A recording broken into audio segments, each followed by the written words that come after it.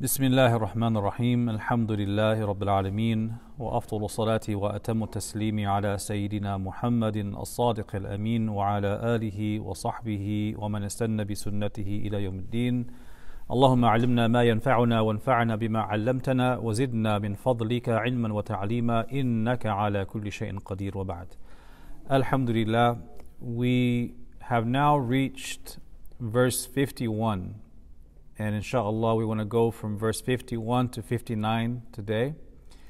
And we're going to be looking at two sets of themes before we get to the story of Musa and Khidr, which, after the story of the young men in the cave, is actually the third story, but it's one of the more notable stories and memorable stories because it's such a vivid picture of interaction between these two figures, and there's a lot of lessons that it teaches us and a lot of warnings. So that's the next class. We'll be getting to that story of Sayyidina Musa and Khidr, and we'll talk about a lot of issues related to that. In the meantime, we want to cover verses 51 to 59, and these sets of verses give us two themes. So from 51 to 53, we have a basic description of the state of the mushrikun, the idol worshippers, and more warnings towards them. And then in verses 54 to 59, we read verses where Allah Ta'ala describes the clarity of the Quran and its power in convincing people who are open to guidance. And it also explains the reasons for the stubbornness of different kinds of disbelievers. And it explains the purpose behind sending messengers and engaging with those disbelievers. So you see in these themes, there are also general themes found in so many other places in the Quran. So we begin with verse 51. In the beginning, Allah Ta'ala says, ما أشهدتهم خلق السماوات والأرض ولا خلق أنفسهم وما كنت متخذ المضلين عضدا. He says, I did not call them to witness the creation of the heavens and the earth, nor their own creation, and I do not take the misleaders for assistance. Now, this translation is coming from the Clear Quran of Dr. Mustafa Al-Khattab, and it's a translation that we use here. I usually give it out to new converts, and generally I advise people to read it if they want to go to an easy translation that's accessible. However, translators always have their own preferences, so I would retranslate that a little bit. But let's look at this. Allah subhanahu wa ta'ala begins this verse with a negation. ما أشهدتهم خلق السماوات والأرض. I did not call them to witness the creation of the heavens and the earth, nor their own creation. So the question here is, who is them in this verse? Whenever you come across pronouns in the Quran, you need to figure out who is the referent in this pronoun. Who is it referring to? So idmar, or the use of pronouns, is a very important aspect of the Quranic sciences. So who is them? Shaitan? Because we go to the previous ayat. Yeah. If you go to the previous ayat, you could link them to the shayateen, right? So the scholars of tafsir mention this. They say that them can refer to the shayateen, it can refer to the jinn, shayateen basically. And also it can refer to the idols themselves, the asnam, the idols themselves. And that is one position among the scholars of tafsir. Another position is that them is referring to the people who took partners with Allah Ta'ala in worship. That means that them refers to the mushrikun.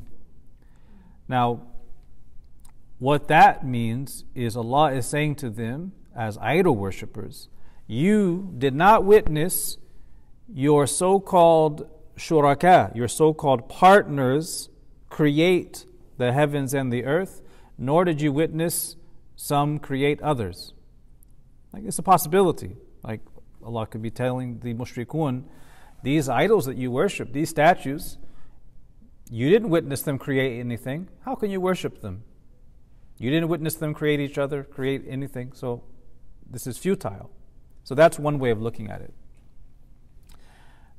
Another interpretation is that them refers not to the shayateen and not to the idols and not to the people who took partners with Allah Ta'ala in the general sense, but it refers to Quraysh.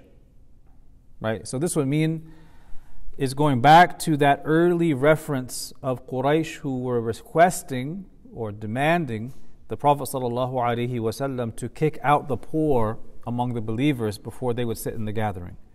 Well, we keep going back to that story because that is a central story behind the cause of revelation of many of these verses. We go back to that story. So accordingly, it's as if Allah Ta'ala is saying that these stubborn people of Quraysh, these stubborn deniers, they did not witness, Allah did not call them to witness the creation of the heavens and the earth. They were not called to witness. They were not consulted or made a part of any committee in the creation of the heavens and the earth. They are created from Adam, from nothing, from just like everyone else. So the point here is that the Quraysh who are telling the Prophet ﷺ to kick out the poor among the believers, it's as if Allah is saying that they are not partners to be consulted in what Allah creates and decides. They don't get to decide who is going to receive eternal happiness, sa'ada, or who's going to be damned in hell, shaqawa. So if they themselves are ignorant of their own end, what's going to happen to them, how can they claim to have a position over the rest of people? Right?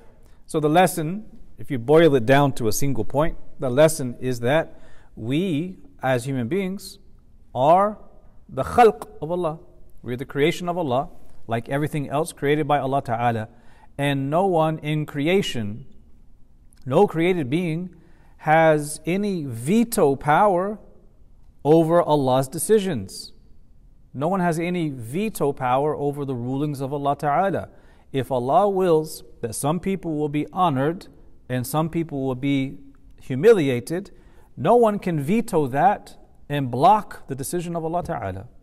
So if you read it with the pronoun referring to Quraysh, it means that Allah is saying to them, I did not call Quraysh, these stubborn disbelievers of Quraysh, to witness the creation of the heavens and the earth, nor their own creation. And I do not take the misleaders or the misguiders for assistance. So this means Allah Ta'ala is stating His absolute independence. He does not take the people of dalalah who misguide others as assistants.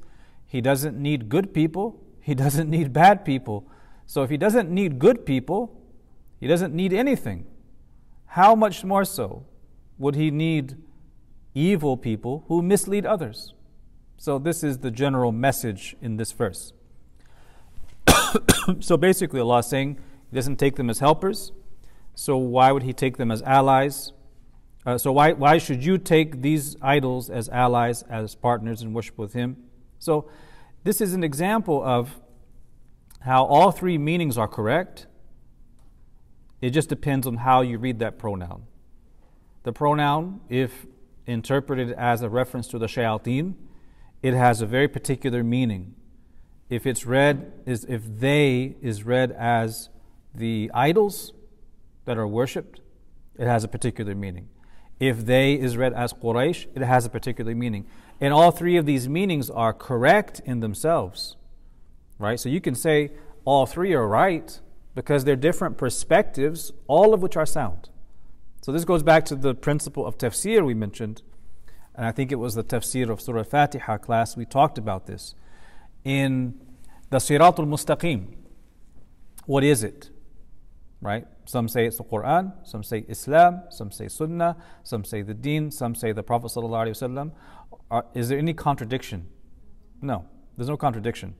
Likewise here, even though idols are distinct from human beings, the meaning is correct, right? Allah does not take the idols as helpers.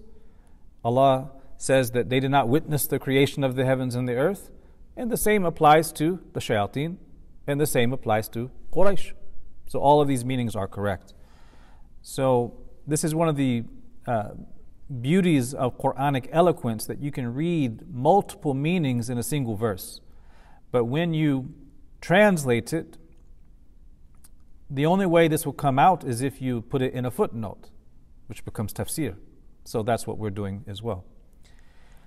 So right after this, the surah then paints another scene from the Day of Judgment, highlighting the consequence that awaits those who had associated partners with Allah in worship. So we remember in the previous class, we were looking at those verses where Allah described the Day of Judgment. So now again, He's describing that day. And He says, وَيَوْمَ يَقُولُ نَادُوا شُرَكَائِيَ الَّذِينَ زَعَمْتُمْ فَدَعَوْهُمْ فَلَمْ يَسْتَجِيبُوا لَهُمْ وَجَعَلْنَا بَيْنَهُمْ مَوْبِقًا. On the day when He, Allah, will say, call on my partners whom you have claimed.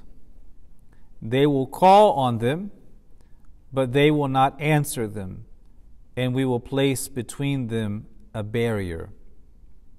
In Arabic, this kind of phrase is called tawbih. And tawbih means basically a condemnation or a scolding.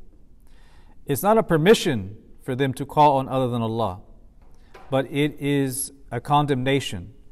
And it shows that on the last day, on the Day of Judgment, these people, among others, are going to be challenged to call on their partners for help.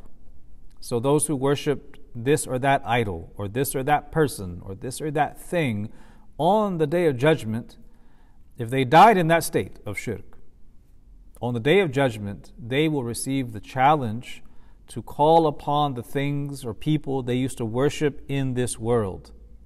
But on that day, it will be very clear to them that no help is forthcoming and that they're absolutely lost.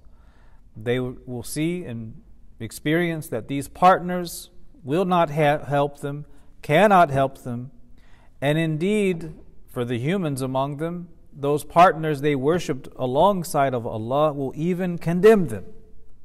So you'll see this image of them being challenged to call upon those people or things they worship besides Allah. Those things cannot help them, will not help them, and the human beings they worshipped will reject whatever worship they did towards them and will blame them. And basically, by blaming them, it highlights that no one forced them to do this. No one forced them. They made a choice. They made a choice, and they are bearing the fruits, the bitter fruits of that choice. So basically, instead of them being resurrected, judged, and thrown straight into hell, these rebukes and these challenges for them to call on those they worship besides Allah becomes a form of added punishment. And we talked about that in the previous class, how some of these things add to the punishment, the humiliation or the sense of loss, the fact that not only are they condemned to hell, wal-'iyadhu billah, but they're also challenged to call upon these people or things, and they realize it's completely futile, and the people they worship will actually condemn them. So that adds to the grief and adds to the punishment of hell. So Allah Ta'ala then says after this, they'll call on them, they won't answer them, and we will place between them a barrier. Now the word for barrier here is mawbiq, mawbiqa. And a mawbiq is a barrier or it is a gulf, like a vast gulf between two things, or it is like a wadi or a vast valley. Mawbiq can apply to these things. A mawbiq can also apply to destruction or ruin, halak. It can also refer to hell itself. So these are all possible meanings. Some of the scholars of tafsir say that when Allah says that there's a mawbiq between them, it means a gulf, meaning a vast, you could say a gap or a gulf between them of feelings, a gulf of feelings. What that means is there's going to be animosity and hatred and resentment because of their end state. This is one interpretation. So you can imagine a person who spent their life worshiping Hanuman, the statue, right? This idol. On the Day of Judgment, if we take this Quranic description, people who do that and die in that state will be resurrected. And on the Day of Judgment, they will be challenged to call upon Hanuman to see if the statue can do anything. And these statues become the fuel of hell itself. They can't help them. And this creates such remorse that there becomes a mawbiq between them and the idols, meaning they have great animosity and hatred now towards the things that they used to worship and adore. But it's an inanimate object. It didn't do anything to them. They made the choice to worship this inanimate object, right? So this is one interpretation, one way of looking at it. Imam al-Razi talks a bit about this. And this highlights something I feel is really important as a message of da'wah. Imam al-Razi talks about this mawbiq, and he says the mawbiq or the barrier or gulf is the mahlik. It's like a place or an area of ruin and destruction. And he says, describing this, that the idol worshippers who took deities or beings as objects of worship besides Allah, such as people who worshipped angelic beings, the angels, or those who worshipped Prophet Isa alayhi salam among Christians. Those who took these creatures as gods besides Allah will be calling upon them on the last day, but they will not answer them. And as they call upon them and do not receive any answer and any help, and they realize what's going on, there comes between them and what they used to worship this gulf. And the gulf here refers to hell itself.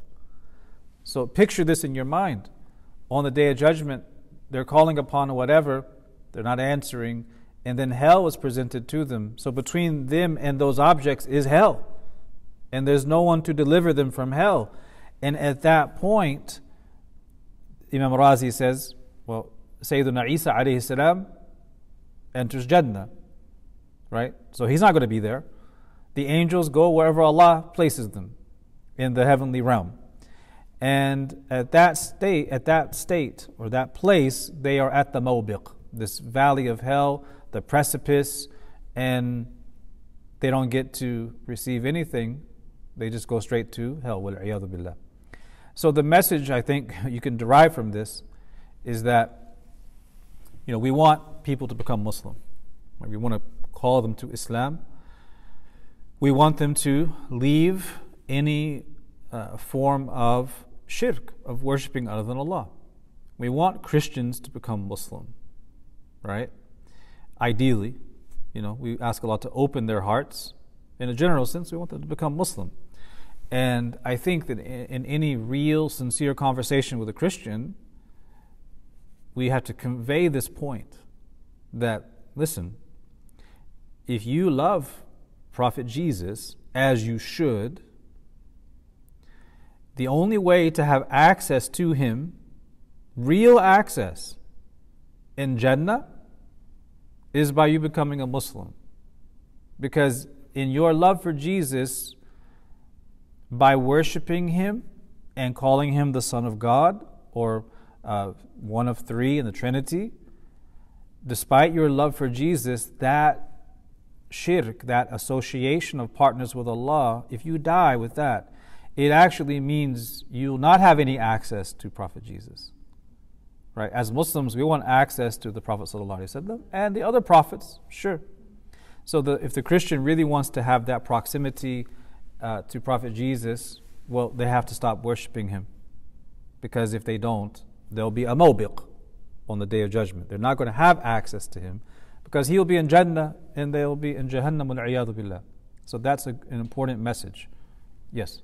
Have you said that in an interfaith setting? And I wonder how Christianity would react to that. They now believe that in afterlife they will have direct access to Isa alayhi salam. They believe that, of course. He will save them. Yeah, they believe that, of course.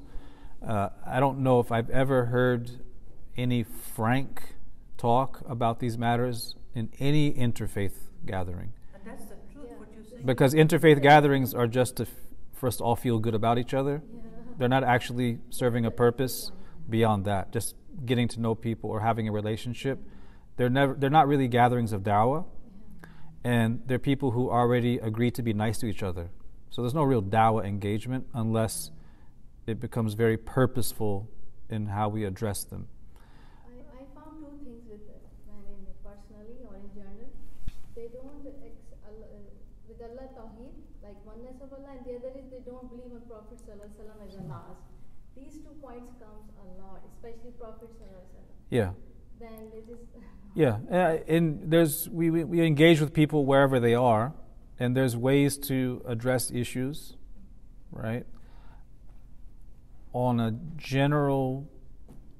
a general point, the best thing to do is have good relationships with people and build connections with them, and then over time, you speak to them, you can educate them, you can inform them about different aspects of Islam and answer questions.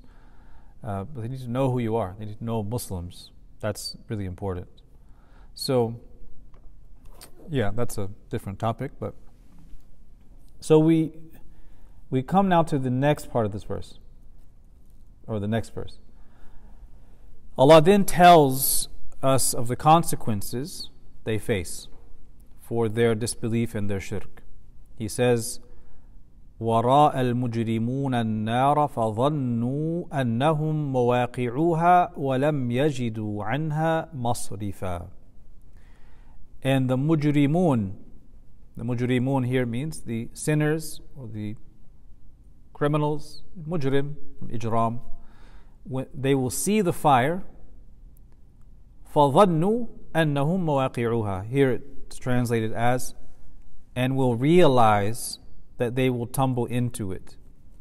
They'll find no deliverance from it. So the translation says that they'll see the fire and will realize that they will tumble into it. But if you hear the Arabic, you see فَظَنُّوا أَنَّهُمْ مَوَاقِعُوهَا. It uses the word dhann. And we talked about dhann in the Aqeedah class. That dhann is something like a true guess, but it could be conjecture, guesswork. But in the Arabic language, the word dhann is a special kind of noun that they call it a contronym. You know synonym? Like synonym is 2 words that have the similar or same meaning or near meaning. yeah. So you have this other term in English, contronym. And I don't know if it's the best word to describe this, but the word dhann in Arabic can mean conjecture or guesswork, but it can also mean certainty. It can also mean certainty. And you see this in the Quran, right? Allah describes the believers as وَظَنُّوا, they thought, or they knew a certainty that they would meet their Lord. Right? That doesn't mean they had suspicions or a conjecture that wasn't based on knowledge. No, they had certainty. So dhann can sometimes mean yaqeen, and it can sometimes mean conjecture or guesswork. So because of that possibility, you can read this ayah in 2 different ways. It can mean that the sinners, the mujrimun, will see the hellfire And they will have at that point certain knowledge that they're going to tumble into it. As he translates here, they will realize. They have certain knowledge. The other meaning is that dhann is a true guess or a conjecture. And if you read it with that meaning, it means that they're going to see the hellfire coming at a distance, being driven closer and closer to them at a distance, and they think that it's likely that they're going to fall into it and enter it. So this is the kind of dhann of thinking, they think that's going to happen. So as it draws near and they hear it, they are then cast into it, and that becomes absolute certainty because they're experiencing it. And because there's no one, once they're cast into the hellfire, there's no one to get them out. Allah Ta'ala says, وَلَمْ يَجِدُوا عَنْهَا مَصْرِفًا. They will not find any deliverance from it. There's no rescue. There's no coming out. وَالْعِيَاذُ بِاللَّهِ. So these verses describe that first theme we're talking about today. After this theme comes a new theme where we see a shift into a description of the Quran itself and the reasons for people being stubborn and the nature of kufr and the consequences of kufr. So after describing these realities that will happen on the Day of Judgment, Allah Ta'ala then says, وَلَقَدْ صَرَّفْنَا فِي هَذَا الْقُرْآنِ لِلنَّاسِ مِنْ كُلِّ مَثَلٍ وَكَانَ الْإِنسَانُ أَكْثَرَ شَيْءٍ جَدَلًا. Which means we have elaborated in this Quran for the people every kind of example. But the human being is a most argumentative being. I would translate this a little bit differently. Allah Ta'ala begins this verse by saying, وَلَقَدْ, which is a kind of emphasis. It's a double emphasis. So certainly, most certainly, we have elaborated in this Quran every kind of similitude, every kind of parable for the people. But human beings are very argumentative. They are incredibly argumentative. So this verse again is pointing to the Quraysh who were stubborn and who refused to sit with the poor Muslims and only wanted to sit in the company of the Prophet ﷺ with the condition that he kicks out the poor. Yet despite all of the responses and all of the arguments that were furnished against their falsehood and their attitude, do you think that changed them? Do you think that moved them 1 inch? It didn't. Nothing moved them. Nothing. They continued to argue. And Allah subhanahu wa ta'ala mentions that this Quran has provided for them every kind of similitude, every kind of example, every kind of mathal. But insan, human beings, are very argumentative. They're very stubborn.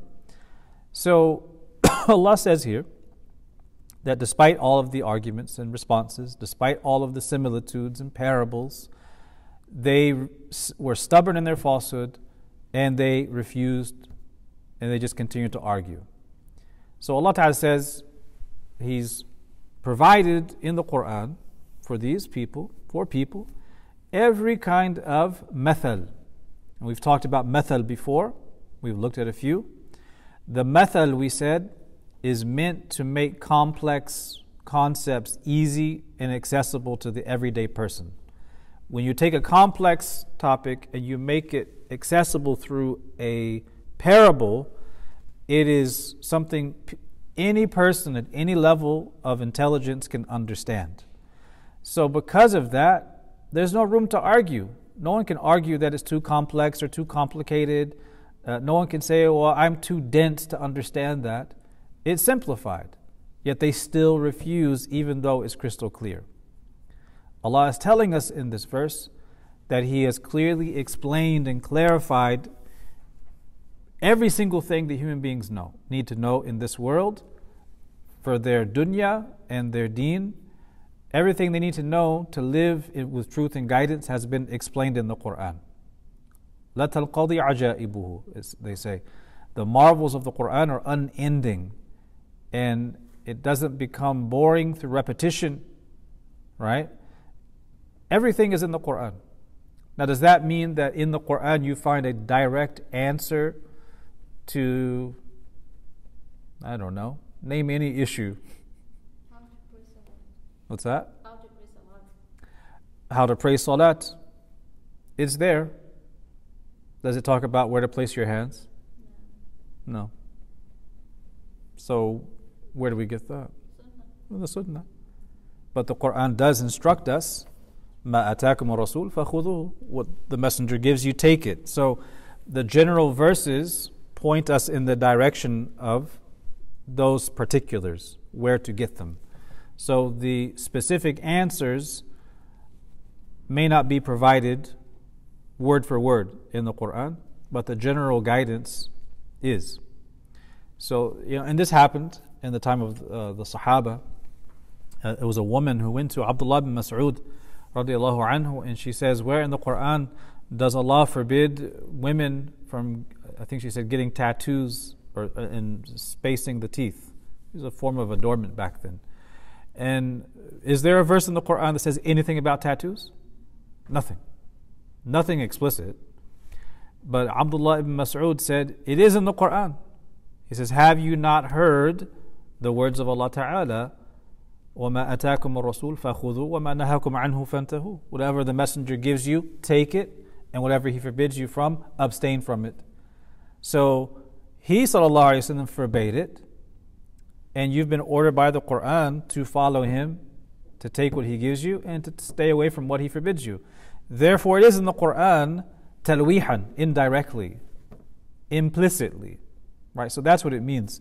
When Allah is saying that all of the guidance is in the Quran, it means explicit guidance and implicit guidance for things articulated in the Sunnah, or through broad principles that we apply to particulars that occur in our lives or in the lives of others. And this is why Ibn Abbas radiallahu anhuma, he says, if I lost the rope of my camel, I would be able to find it in the book of Allah. Does he mean that literally? Of course not. But what he means is, you have in the Quran the general guidance needed for everything. So the skill is to engage with the Quran and read it in such a way that you can derive specific guidance for things in your life from the general verses. Because the Quran is not going to describe your specific challenge, but it describes the general principles that do apply to your specific challenge. So the key here is to make that link, right? So Allah Ta'ala is saying that despite the clarity of the Quran, despite its guidance, despite the light of the Quran and the details, human beings still, by and large, choose to oppose and argue against the truth. Even though Allah explained everything, mankind is predisposed to be stubborn and to argue and dispute. And this is why we find people who internally recognize the truth, but they choose to argue over it and dispute it. It's a deep-seated stubbornness, what we call inad, right? Juhud and inad, these qualities of stubbornness, where a person may even recognize the truth internally, but they're too stubborn to accept it and verbalize it and submit to it, right? Why? Why do they have that attitude? Allah answers that question. In the next verse, Allah Ta'ala addresses something of the reasons for this stubbornness, particularly among Quraysh. The reason for the stubbornness, Allah says... I have a question. Sure. Are human beings by nature contentious? Or the Quraysh were just being contentious because they didn't want to change their ways, or they were just too powerful and they didn't want to lose all that. Well, that applies to Quraysh for sure, but it also applies to human beings in general because we all have nufus, we all have egos. So some more, some less, meaning some are less argumentative, some are more argumentative, but it is in the nature because we have a nafs that has to be trained and disciplined. And even if it's trained and disciplined, we still have our moments where, something rubs us the wrong way and we just, we have that ego. And this verse, although it's addressing Quraysh, the Prophet ﷺ used it towards a believer. And it wasn't just any ordinary believer. He recited it in connection with Sayyiduna Ali ibn Abi Talib radiyallahu anhu. And the hadith it was talking about praying tahajjud and him sallallahu alaihi wasallam instructing his daughter Sayyidah Fatima and Sayyiduna Ali with regards to praying tahajjud. And Imam Ali wasn't getting up for tahajjud. And he had his reasons, right? He was working very hard. And he had his reasons and he was mentioning them. And to this, the Prophet ﷺ recited the last part of this verse. Mankind is most argumentative. Now, he wasn't arguing with the Prophet ﷺ, but he had his reason. And the Prophet ﷺ was holding up this mirror to say, think about it. This is, perhaps it's an excuse. You have a reason. It's what happens. So that was about Sayyidina Ali, and he wasn't doing anything wrong because he's not committing a sin here. It's just his response. The Prophet ﷺ used this part of the verse. So even if these verses are speaking directly about Quraysh, the general meanings apply to human beings. Yeah. So in the next verse, Allah Ta'ala talks about reasons for stubbornness, or you could say Allah speaks about the demonstrations of that stubbornness. And He says, وَمَا مَنَعَ النَّاسَ أَن يُؤْمِنُوا إِذْ جَاءَهُمُ الْهُدَى وَيَسْتَغْفِرُوا رَبَّهُمْ إِلَّا أَن تَأْتِيَهُمْ سُنَّةُ الْأَوَّلِينَ أَوْ يَأْتِيَهُمُ الْعَذَابُ قُبُلًا. What prevented people from accepting faith when guidance has come to them and from seeking their Lord's forgiveness? What's preventing them?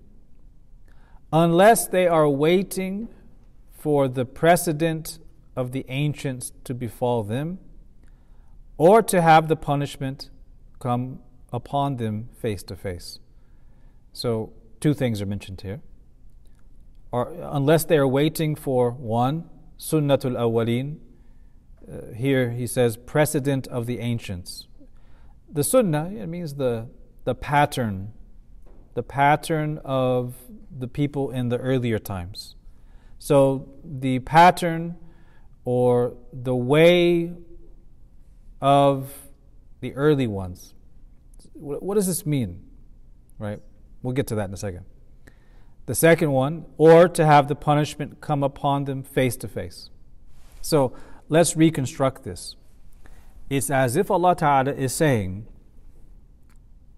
what is the matter with them? What prevents them from having Iman when guidance has come to them? And here Al-Huda is referring to the Quran and the Prophet ﷺ. It's all guidance. What prevents them from accepting Iman when guidance has come to them? What prevents them from seeking their Lord's forgiveness for their shirk, for their oppression, for their arrogance? Unless, and here's the reason for the stubbornness, unless they're waiting for one or two things, unless they're waiting for Sunnatul Awwaleen. And here Sunnatul Awwaleen means the encompassing and eviscerating punishment that befell particular nations. So the Awwaleen, Ad and Thamud, for instance, right? They received an encompassing punishment where they were utterly destroyed. So they are the Awwaleen, the Awail, the early ones, the ancient ones.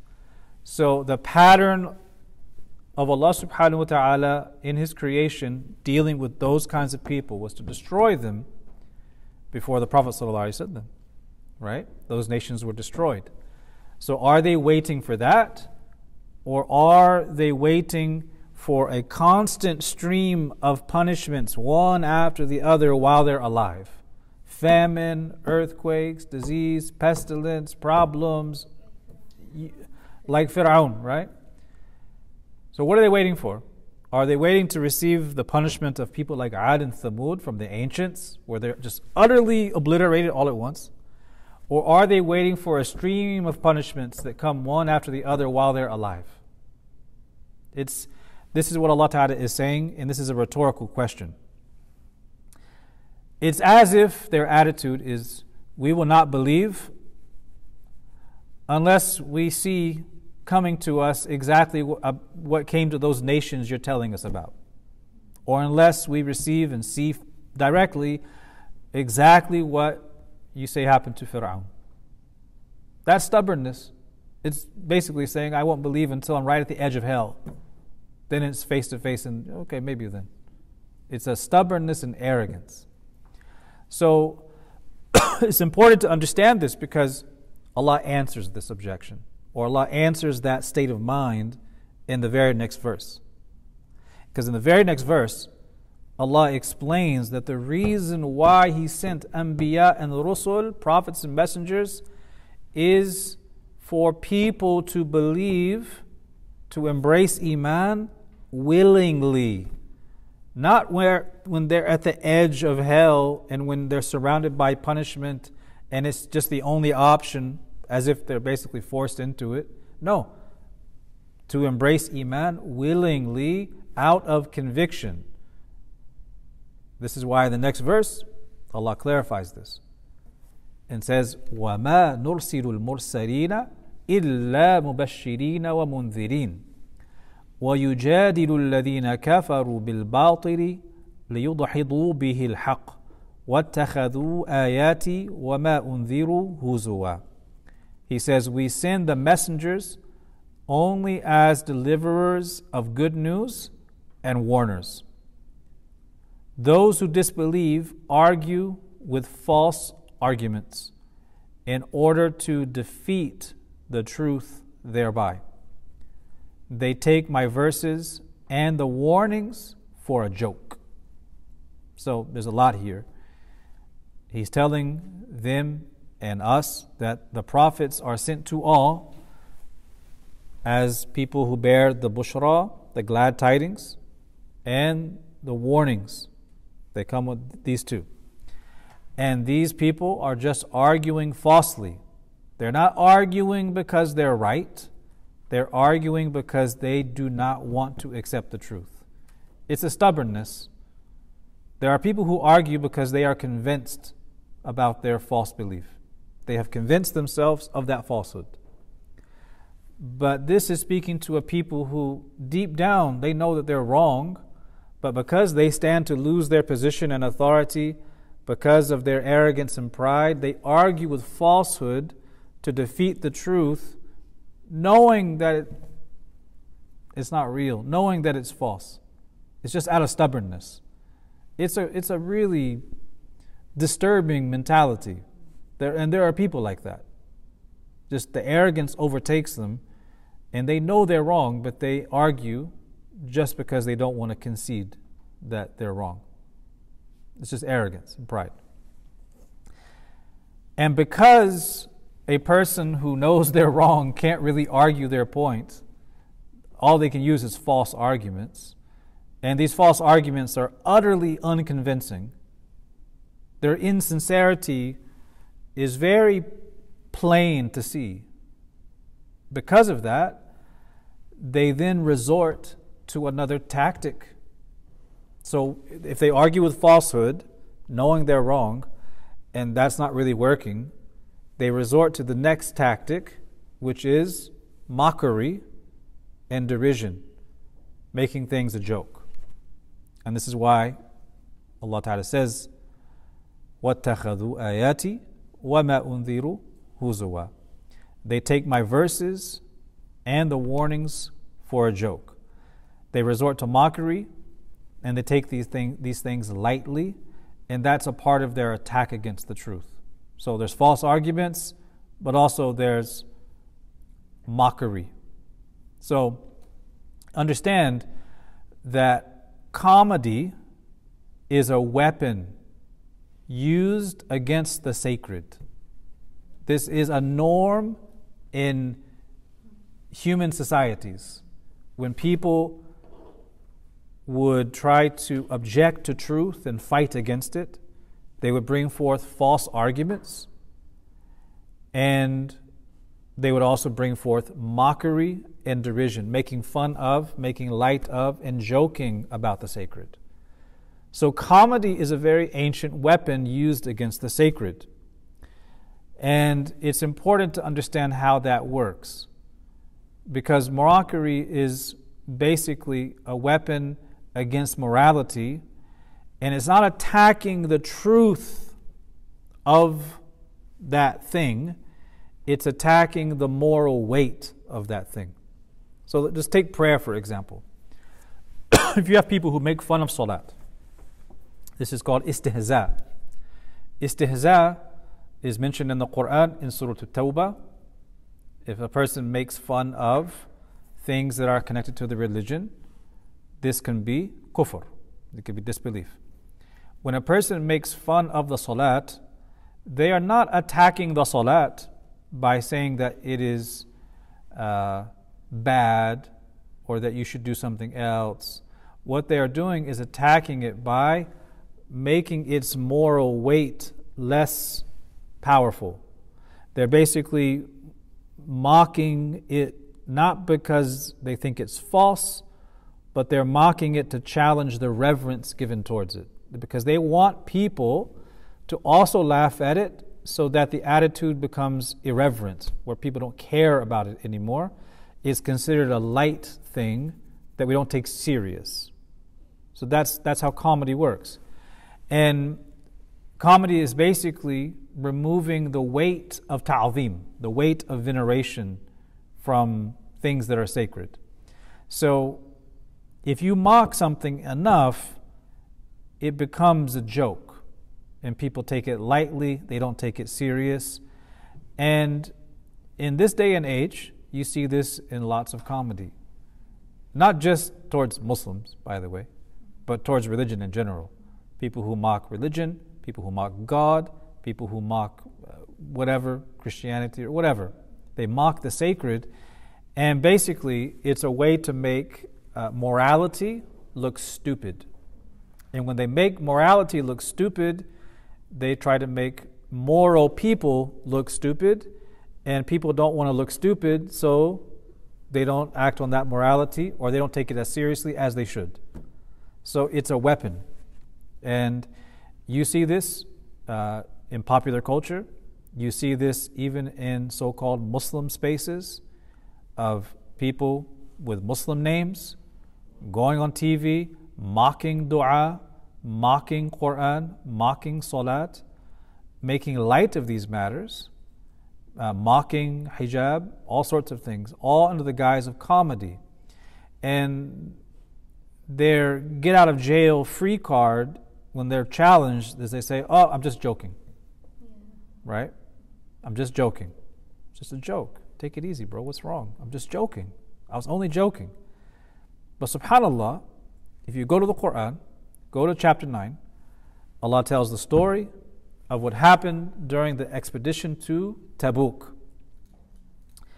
Some of the munafiqun were there, and some of them, as they were sitting down, began joking, and it was very nasty jokes too.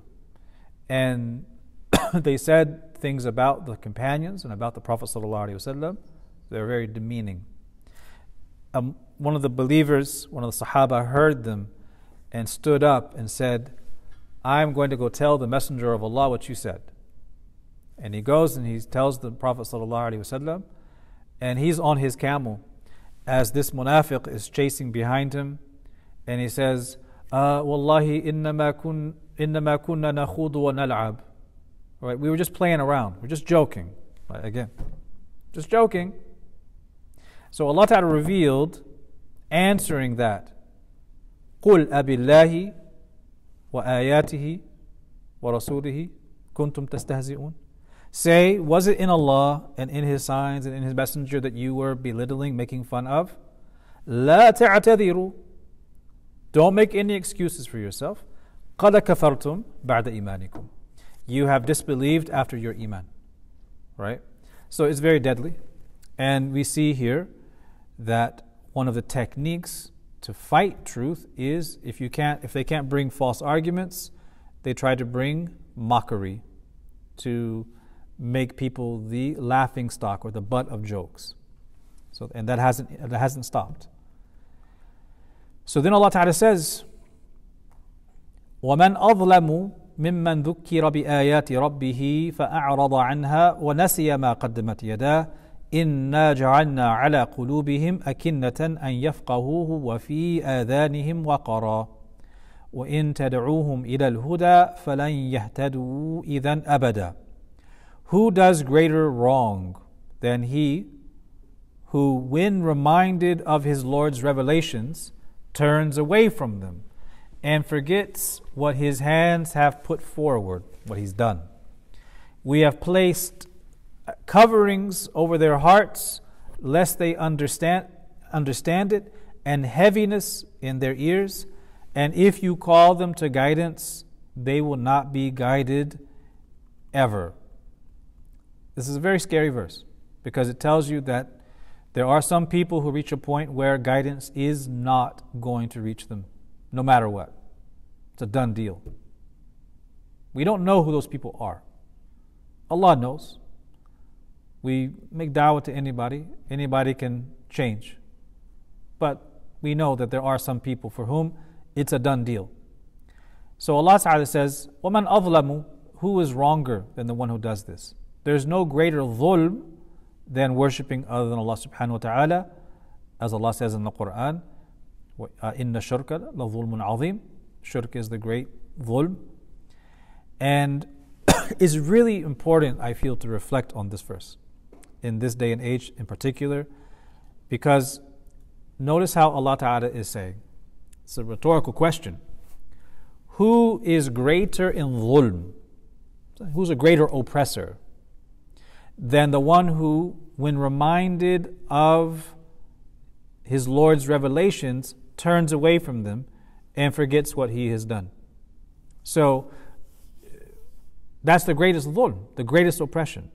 But we are living in a time where people, ostensible Muslims, have downgraded kufr and shirk to lesser sins, and they have upgraded other sins to the worst sins.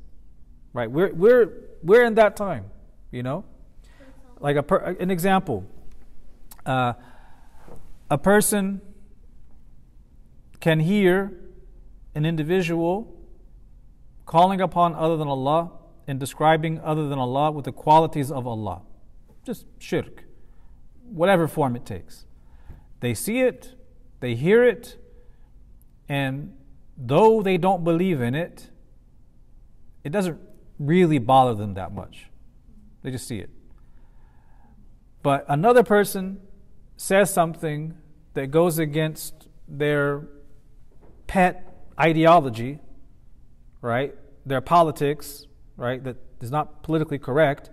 Then they say, "Oh, that person is incredibly problematic, and you know, who they need to educate themselves, and they're just a bigot, and they should be this and that." They get really offended if you speak about some of these issues that they feel are insensitive, right, towards other people.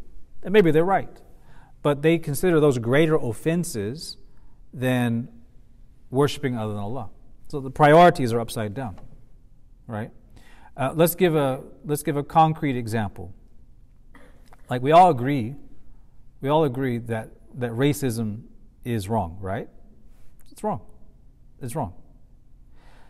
But there are people who consider that a greater sin than worshiping other than Allah, right? They don't say it that way, but lisan al-hal, you know, their mute tongue says it, because it's the way they react to these things they get angrier at those things than they do at shirk. They get more offended, right? So what's happened is they've upgraded certain things as the greatest sins, and they've downgraded the actual greater sins. It's a misplacement of priorities. As Muslims, you could walk and chew bubble gum at the same time. You can be opposed to racism while understanding that there are some things worse than it, and you can address both, right? But people have this weird idea that you have to just focus on one thing at a time. No, you can be opposed to everything, but everything gets its due proportion, right? You have major sins, you have minor sins. You're not going to respond to a minor sin the way you respond to a major sin. Is saying a dirty word the same as murder? No. Saying a foul word can be a minor sin. Murder is a major sin. Why would we treat a dirty word worse than murder? Right? That seems absurd, ridiculous. But it's the same state where people, because they get fed into these ideologies and these isms, they begin to look at certain things as greater sins than what Allah calls the greatest sin and the greatest oppression. So, and that's something to consider. But do you think that's because they don't think they're engaging in shirk? What Muslim thinks they're engaging in shirk? No, meaning. They'll call out both racism, but they won't say, No, meaning if they were to see someone commit an act of shirk, they wouldn't bat an eyelid. What's an example? Like say they walk past a church service where they're praying to Jesus. That's shirk, right? Or they see a Hindu, yeah, or they walk past let's say they walk past a Hindu temple or something. What's wrong with walking past a church? Nothing wrong with walking past it. I'm talking about the attitude of the heart when seeing something that is wrong. Because the Prophet ﷺ says, if you see an evil, right, you change it with your hand. If you can't, then your tongue. If you can't do that, then at least you hate it in your heart. So the ideal is that if we see something wrong, we can't change it with our hand if we don't have that kind of authority, obviously. Changing it with your tongue, it's contextual and depends on your ability to reason with people and talk to them, obviously. So many times we don't have those options. But the last option is always available, which is to hate that thing in the heart. Now, Imam al-Ghazali talks about this in the Ihya, about how the great danger of sins that are done in the public is that the more often they're done, we get desensitized to them, right? And, a good example, this has resonated with a lot of people. If you go for Umrah, right, you're gone for 2 weeks, and you're in the zone. You're in Mecca. You're doing Umrah and Tawaf and Dhikr and Dua. Everything. You're in Medina. You're on cloud 9, and then you get on the airplane to come back. How do you notice how more sensitive you are to just general fahisha and foulness when you land in JFK or wherever in America? Like, you're more sensitive to it. But in 2 weeks' time or so, you get used to it again. You get desensitized. If a person sees the evil of shirk, whatever form it is, at the very least, we should say, Allahumma inna hadha munkar. This in your heart, this is a wrong, right? Yeah, we live in a society as a religious minority, and we deal with people with wisdom and fairness. But we recognize wrong is wrong, even if we can't change it. The point I'm making is that people get they don't bat an eyelid if they see something that's shirk. They're desensitized to that wrong. But other things that may be wrong are accorded a higher status. They're seen as greater wrongs than the things that are far worse by the text of the Quran. Wisdom and justice dictate that everything is given its appropriate place. There are some things that are good, some things that are better, some things that are best. Some things are bad, some things are worse, and some things are worst with T. So hikmah, wisdom, is وضع الشيء في محله, putting things in their proper places. So if a person takes the greatest evil, which Allah doesn't forgive, and they downgrade it to a minor thing we dislike, but it's a person's choice and blah, blah, blah, but then they take something else that may be sinful and they take it to the level that shirk should be on as a crime or a sin, they are not putting things in the proper place. And the Quran is described as Wal Quran al Hakim, right? It teaches us how to put things in their proper place. And when people go astray, whether it's towards negligence or extremes, because you have both, it is always by people taking things out of their proper places, right? Either they're going too far with something that doesn't need to go that far, or they're neglecting something that shouldn't be neglected, right? Every iteration of misguidance going this way or that way, it's not putting things in the proper place, right? Even shirk itself, the word shirk means association, but the definition is sarful ibadah li ghayri Allah ta'ala, which literally means taking something and putting it in the wrong place. And ibadah, which should be directed towards the Creator, is put in the wrong place and is directed towards creation. So every form of misguidance is basically putting something in the wrong place. So the Quran teaches us order, structure, and prioritization of morals, of everything, right? So how can this wisdom and sagacity be attained or كلكم ضال إلا من هديت فاستهدوني أهدكم. In the Hadith Qudsi, Allah Ta'ala says, all of you are misguided or you're lost except those I guide. So seek guidance from me and I guide you. So you seek guidance sincerely and you seek to remove that stubbornness that Allah is describing here. Allah gives you that light. And how does Allah describe this? The one who pursues this path, Allah Ta'ala says, يَجْعَلْ لَهُ فُرْقَانًا. We'll give him a furqan. What's a furqan? It is the criteria, the ability to distinguish, to discern between truth and falsehood, to discern between good, better, best, between bad, worse, worst, between all of these things. The furqan, discernment and clarity, right?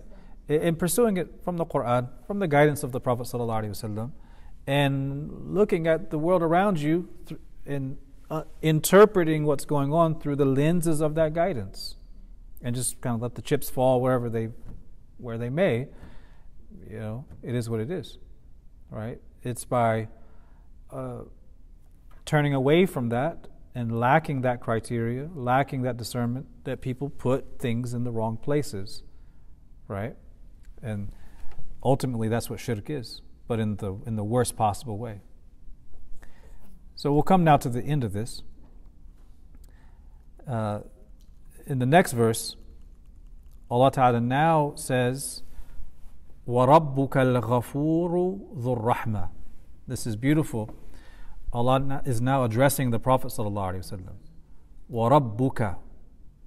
Go look up the concordance of the Holy Quran.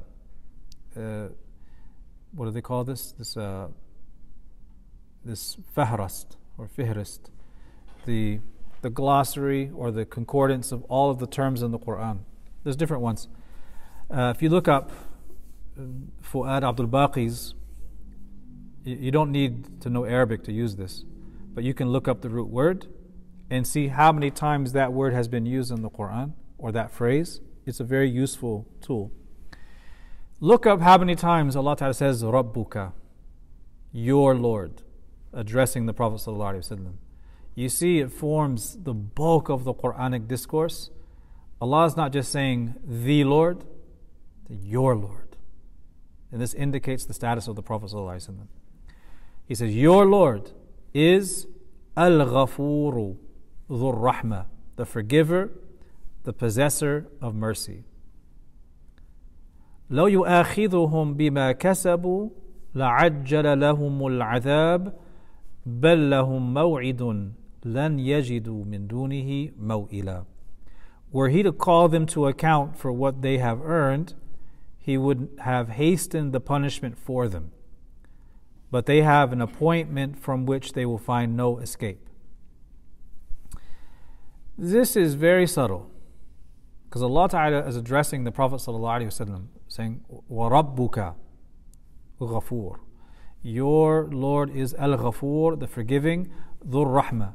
Why does he say Ghafur? He says Ghafur is intensely forgiving. Not just forgiving, intensely forgiving. Because it's Sigha Mubalagha. We say Ghafir, Ghaffar, Ghafur. So Ghafur is intensely forgiving. Why does he say this here? Because, so who knows what the root meaning of Ghafar? It's covering, right? Has Allah covered Quraysh from punishment? He didn't destroy them. So in that sense, they were already received a covering, meaning they were covered by rahmah insofar as they didn't receive an encompassing punishment like Ad and Thamud, which they were talking about, saying, what are the, show us this. So Allah is mentioning that He has not taken them to task for all the evils they have done. And were He not to cover them, they would have had the punishment hastened upon them. This is why He says, were He to call them to account for what they've earned, He would have hastened the punishment for them. But Allah did not hasten the punishment. Allah has given them a chance. He has covered them with respite, giving them time. However, after that, there is an appointment. There is a maw'id. Allah Ta'ala mentions this. But they have an appointment from which they will find no escape. بَلْ لَهُمْ مَوْعِدٌ لَنْ يَجِدُوا مِنْ دُونِهِ مَوْئِلًا. What is this maw'id? Now, people think the maw'id could be death, the day of judgment. Possible. However, you find in the tafsir, they say that the maw'id here, the appointment Allah is speaking about, is the battle of Badr that hasn't happened yet. This is revealed in Mecca. But it is talking about an appointment that will only come to pass on the day of Badr, when things are made very clear and Allah gives manifest victory to the Prophet ﷺ and the companions. So some say it refers to the Day of Judgment, for sure. Some say it refers to Badr or the other battles. So that appointment can be in this life and or the next. It could be time of appointment or place. Either or. Yeah. There's that inbuilt ambiguity. The maw'id can be the time or the place of appointment. Right? So the time could be the liqa, the battle, or the place of the battle, or the mahshar, the day of judgment, or the time of judgment. Yeah. So then Allah Ta'ala says, وَتِلْكَ الْقُرَىٰ أَهْلَكْنَاهُمْ لَمَّا ظَلَمُوا وَجَعَلْنَا لِمَهْلِكِهِمْ مَوْعِدًا. And these towns, we destroyed them when they committed injustices, and we set for their destruction an appointed time. So now Allah is reminding Quraysh that the past nations were destroyed because of their rejection. So we're reminded about these past nations, and we're invited, Quraysh are invited, to think about these patterns in Allah's creation. Think about the pattern in the rise and fall of nations, and to see where they are in relation to those past nations. How similar are we to those past nations that got destroyed in our qualities, in our rejection? This is what Allah is inviting them to reflect on. Don't think you're the exception. Don't think that you as a society and civilization stand outside of the human norm. All of these civilizations rose, declined, and fell, and some of them were utterly destroyed, but somehow you think you're the exception. Somehow you think that the patterns that Allah has set in creation don't apply to you. So Allah is reminding them, these patterns apply to people. And Allah subhanahu wa ta'ala has patterns in the creations. That's why when you look at the destruction of Ad and Thamud, what does Allah call it? Sunnatul awwaleen. Right? The sunnah means the pattern, the norm. Was that pattern established for Quraysh? No. It wasn't. Allah says that He covered them, didn't punish them, gave them a chance. And that is because of the rahmah of the Prophet sallallahu alaihi wasallam. وَمَا أَرْسَلْنَاكَ إِلَّا رَحْمَةً لِلْعَالَمِينَ. The ulama mentioned that an aspect of the Prophet's mercy is that from his time forward until the Day of Judgment, those who reject him will not receive an all-encompassing punishment like Ad and Thamud. No, they'll have reprieve, respite until they leave this world.